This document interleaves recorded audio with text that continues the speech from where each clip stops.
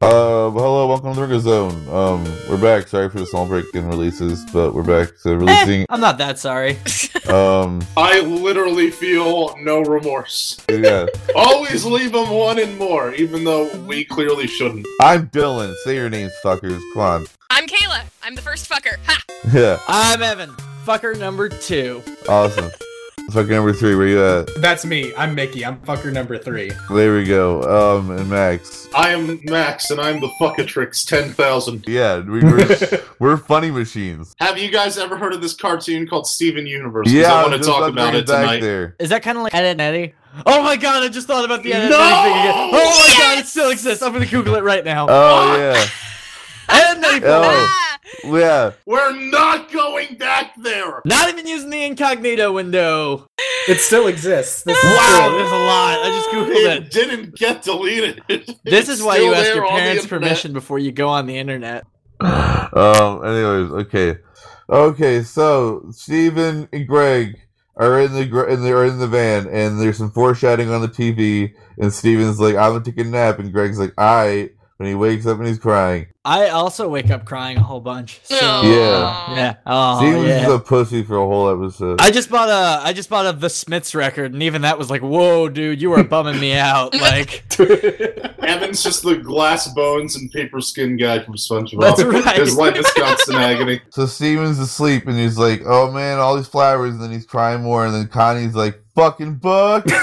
So what did you guys think about that when that happened? Connie, like, at the table, it was so unnecessary. She just fucking hates books. I love Connie. I love a lot of things about Connie. This is my favorite thing about Connie. No, you know what we need? You know what the internet needs? What does it need? An AMV of Connie, and it's the Natalie Portman rap from SNL. Holy Yes. shit, yes. There's this little drawing, and they look at it, and then they're like, Amethyst, do you know what this is? And then she's like, yeah, I do, psych. And they're like, oh, what? And then Pearl's got some nice drawn Amethyst hands. is great hair. Everybody chimes in. Amethyst does have great hair, and no one's talking about it for some reason. I want to get to the point we're just going to stop it chronologically. Garnet says no, don't go. Wait. Before we Yeah. smash past it, this is a cool episode, but I think this is mostly like the character that really makes me feel a lot in this episode is Greg. Yeah. It's one of 'Cause- his very human episodes. This sure. is one of the best Greg moments on the whole show. He's got I think he's got 2 really good ones. This is a Greg arc. Like, Well, yeah, for sure. But out of all the bombs, this is very Greg heavy. so you know, it starts when he's like, "Yeah, we didn't really talk about that stuff. You know, we kind of talked about everything." It really speaks to the kind of like real love that that Greg and Rose had, where it's like we just talked about everything, like just whatever, comic books or movies or just sand, you know, like because when you're in a relationship that really matters, like that's the stuff you talk about. It's not all this like, oh, you know, they have this really unique relationship because of that. Like Greg is so good at being a person, and Rose is so good at being a gem, and they're both just so madly in love with the other that it. I mean, here's the thing that, like, I don't know if anyone's ever actually mentioned this. I know we certainly haven't, but, like, when you think about it, Greg and Rose's relationship, Rose was the fucking magic pixie dream girl. Like, 100%. That's what she was. She's literally magic. Yeah. It probably started like that. I think the Manic Pixie Dream Girl is an interesting point. Just like going into like, hey, what causes attraction in relationships? You know, like I don't think it's bad to kind of have sort of an infatuation with a girl because of the things you think she could be. But if you build a relationship off of the thing that you think she is, The instead of the thing prospect? she is, The idea of her rather than actually her. right? That's shitty. Like I'm sort of dating this girl right now who I'm like really into, and it started as like, oh man, this girl's so cool, and there were like a million things she could have been, because you know she's really cool, and as I'm continuing to date her, the real things I'm finding out about her are the things I'm like I'm really into that as well. You know, like those are the things that like mean the most to me. Yeah. But she started as sort of like this, oh man, whoa, like who is that? Well, that's how a lot of relationships start, Yeah, you know, right. like So- to harken back to the Drew Barrymore and Hugh Grant music and lyrics movie. Music and holy fuck, the music and lyrics reference in this 2017, the year Yep. of our Lord. Yes, sir. Wowee! Jesus Christ! I thought only me and like no one else had fucking seen that movie. I didn't even think Drew Barrymore saw that movie. Holy shit! That's fucking crazy. I was full of surprises. Solid reference, my friend. So I really do want to talk about like Steven's freak out. Yeah, keep going. Sure, all right. Yeah, Because I have gone on the record as saying like I wanted what is essentially exactly this scene where Steven's just fucking had it. He's not like trying to be sensitive or considerate about it. He's just like, I deserve this. Why the hell is everybody withholding this from me? This is not okay. Have I not earned this? And it is just like so cathartic after so long for him to have that moment. I just had a thought though, because I had that view every time I watched it. But okay, you know what? You're 14. Like, they're your guardians and your parents. Like, you know, sometimes you're not really meant to know certain things yet because you're not really mature enough yet to understand that they're doing the best they can. I think they're kind of right sometimes. A very fitting age for Steven to do this, because, like, Yeah. like He's very I kind of rebellious, forgot yeah, for a but, hot yeah. minute that Steven is, in fact, like, 14. It's like, yeah, this is how a 14-year-old acts when his parents bullshit him. I don't know that this kind of arc could have happened any earlier in the series. You know, like, it's just, like, it's this point of maturity. That's why it's so pleasing, because it's like it came at the perfect time. Yeah, I agree. That's a natural part of growing up. Were you guys? I don't get the sense that any of us were rebellious kids, except maybe Dylan, because he's just a shitbag. But I wanted to be mildly in high school. Like, I wasn't raging against the machine. I was just raging, period. I was a kind of a weird form of rebellious, where, like, if the rubric was like, do it this way, I would be like, I'm gonna do it a better way than how the teacher wants. Oh my god, Kayla, Yeah. you are the lamest person I've Oh my ever gosh. I am. met. So rebellion in teenagers is an interesting thing because you want to, you know, you like your parents, or at least you respect them in most cases, in some cases, in the typical idea of rebellion, right? But you also are fighting to kind of become your own person and like break the rules a little bit. And that's kind of what this one is. Yeah. And I think that's why I think Garnet understood that. She knows the kid has to rebel a little bit. Garnet knew obviously what was going to happen, and I think she let Steven do it anyway. That's why she was there at all. Well, at the end of the episode, she said that the future that she saw was her going with Steven, and then they all got captured. So Yeah, so she can't go. So Yeah. they catch 22. Yeah, Yeah. It's like one of the rare times, I guess, when you neuter her, like because she's got like godlike omniscience to a point. Yeah, Yeah. exactly. Because eventually you get to neuter Garnet a little Well, bit. Future That's actually Vision a is pretty big obviously moment. such a fucking storytelling problem. Like How did Garnet not prevent this from happening is a problem you have for every plot every element. fucking you want to thing end that with. happens. Yeah. You have to figure out, how did Garnet... I think the one rule is, does Garnet have all of the variables? Because if you were to be like, this is a totally new thing that Garnet, like, you had no way of predicting, there's no way of observing that, you know... It's a weird, it's a weird device, but I do like what they've done with it. Like, They you know what I mean? they keep it just powerful enough that it serves its purpose, but it's not like an Eagles Lord of the Rings argue. Why doesn't she just do this all the time? No, I think it is like that. I think it is precisely like that. Yeah, that's Like the problem Lord you of the have. like. You Why gotta the run fuck around. didn't she just do that earlier? It's totally that. Also, you have to, like, right around it, I guess. Also, why the fuck didn't the Eagles just carry them the whole way? I still don't have an answer for that. Moving on. What y'all think about Blue Diamond? What about that? I'm actually like really stoked about Blue Diamond. Blue Diamond. Like we had Yes. we had been teased about her design, and as someone who likes to cosplay, it's really frustrating when you see like design. Yeah, no, it really is, because it's like when during Steven's birthday, when Garnet was the answer, when we just saw like basically her silhouette, it's like, okay, that's not enough to go off of, you know. So you just get. That was, She was really well hyped. yeah, she's very mysterious with the pearl on her. Yeah. Yeah. Oh, I love her pearl. Oh god, and her pearl is Her sad pearl. so quiet and tiny, Sad. and if I had a type, it would be quiet tiny. So Absolutely love her design, and like this has been made official before Mhm. that Blue Diamond's design was based on the works of Leiji Matsumoto, who made anime and manga. And I just like the fact that Sugar took direct inspiration from his art is like amazing because you can see like the way her eyes are sloped and the very long face. I absolutely love That's it. so cool. Yeah.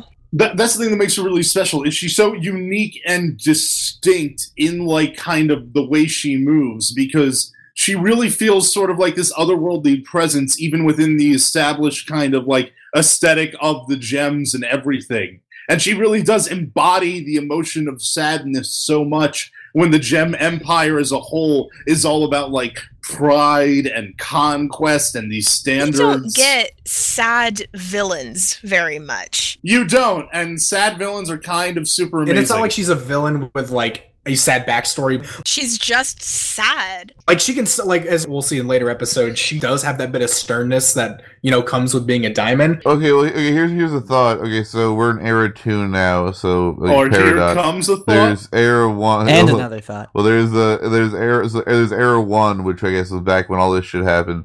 But I wonder, like you know, the whole how old are the diamonds thing. How old were they? Because I guess if you have a relationship with somebody that lasts, you know, a lifetime, you know, that's significant. But like, what if it lasted, you know, like a billion lifetimes? Like, Yeah. how old are the diamonds? Yeah, Because that her grieving might actually be like totally appropriate depending on how old they are. You know what I mean? Yeah, and our only other reference point is Yellow Diamond for like, you know, what would be an appropriate. She's like, to play with colors, she's like black and white with Blue Diamond, and her atmosphere of like what she brings when she's on screen and the way she looks at like yellow and blue are like, they're not contrasting colors, but like They are tertiary. It's close, colors, I yeah. think. Blue and yellow are vibrating compliments. I don't see color, so Evan, are you colorblind?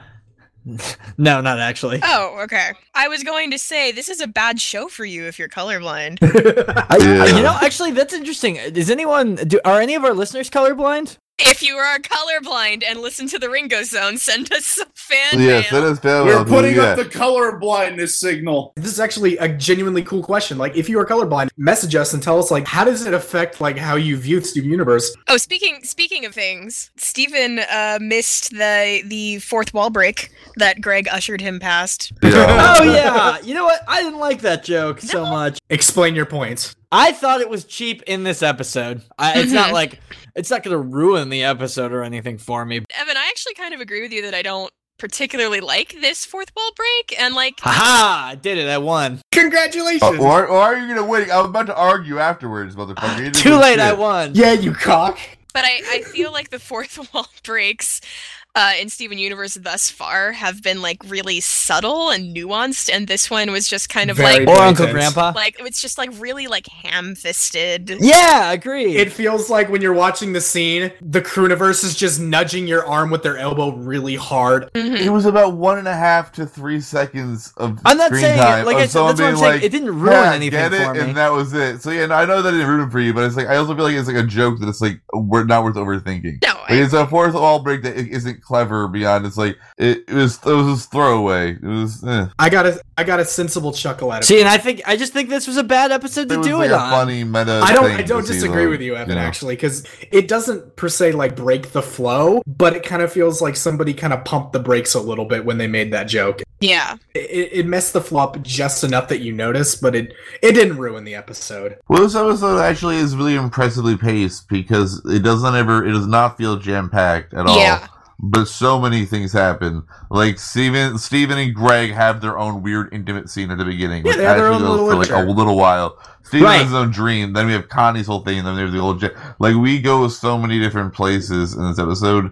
And if you go back to like Marble None of it Madness, feels that rushed. episode, Marble Madness is like dying of like there's so much to put in here. This episode gets to walk around Korea and have a fashion montage briefly, Yeah. and have them walk through an animation studio because it's like that well paced. Mhm. Because it's But like it had that's spare why time, yeah. when there's jokes in it, it feels appropriate because it's like, boom, we got to walk you around this nice little fucking tour. What do you think is gonna be there at the end? Oh man, it's a little mystery. And then, But that oh, joke man, is what, a like, cheap. But I'm saying but that it's joke like- is a it's- cheap joke.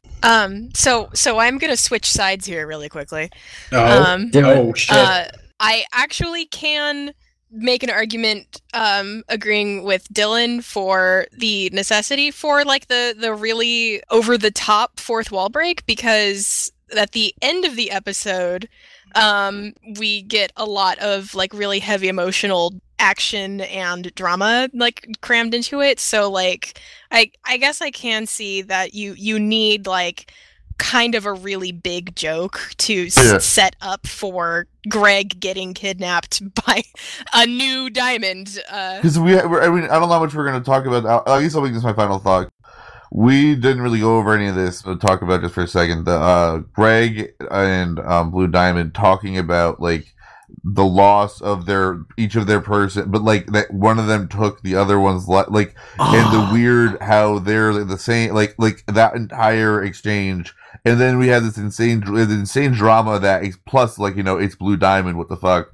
And then we have this insane moment of, oh my god, Greg's being kidnapped. And then Garnet comes back, and then Garnet says, we're going to fucking space. And the episode fucking yeah. Like, that's the dropping of a mic that we have never fucking like imagined could happen before now. Like, that's like that's what I was trying to say. The pacing is like we literally went for a jaunty like fun roll around Korea, and then shit happened. And then they turned hard left into Reelsville. That's an amazing writing and amazing boarding. Like, you made that shit feel natural and just like fucking awesome. Like this is like one of the, even if you may not enjoy it, you have to like admire things about it. This is like one of the most technically best paced and written, and the art in it was very, very good. It was one of the technical best episodes of this show, in my opinion. Yeah. I wanted to say, like, talk with Blue Diamond and Greg.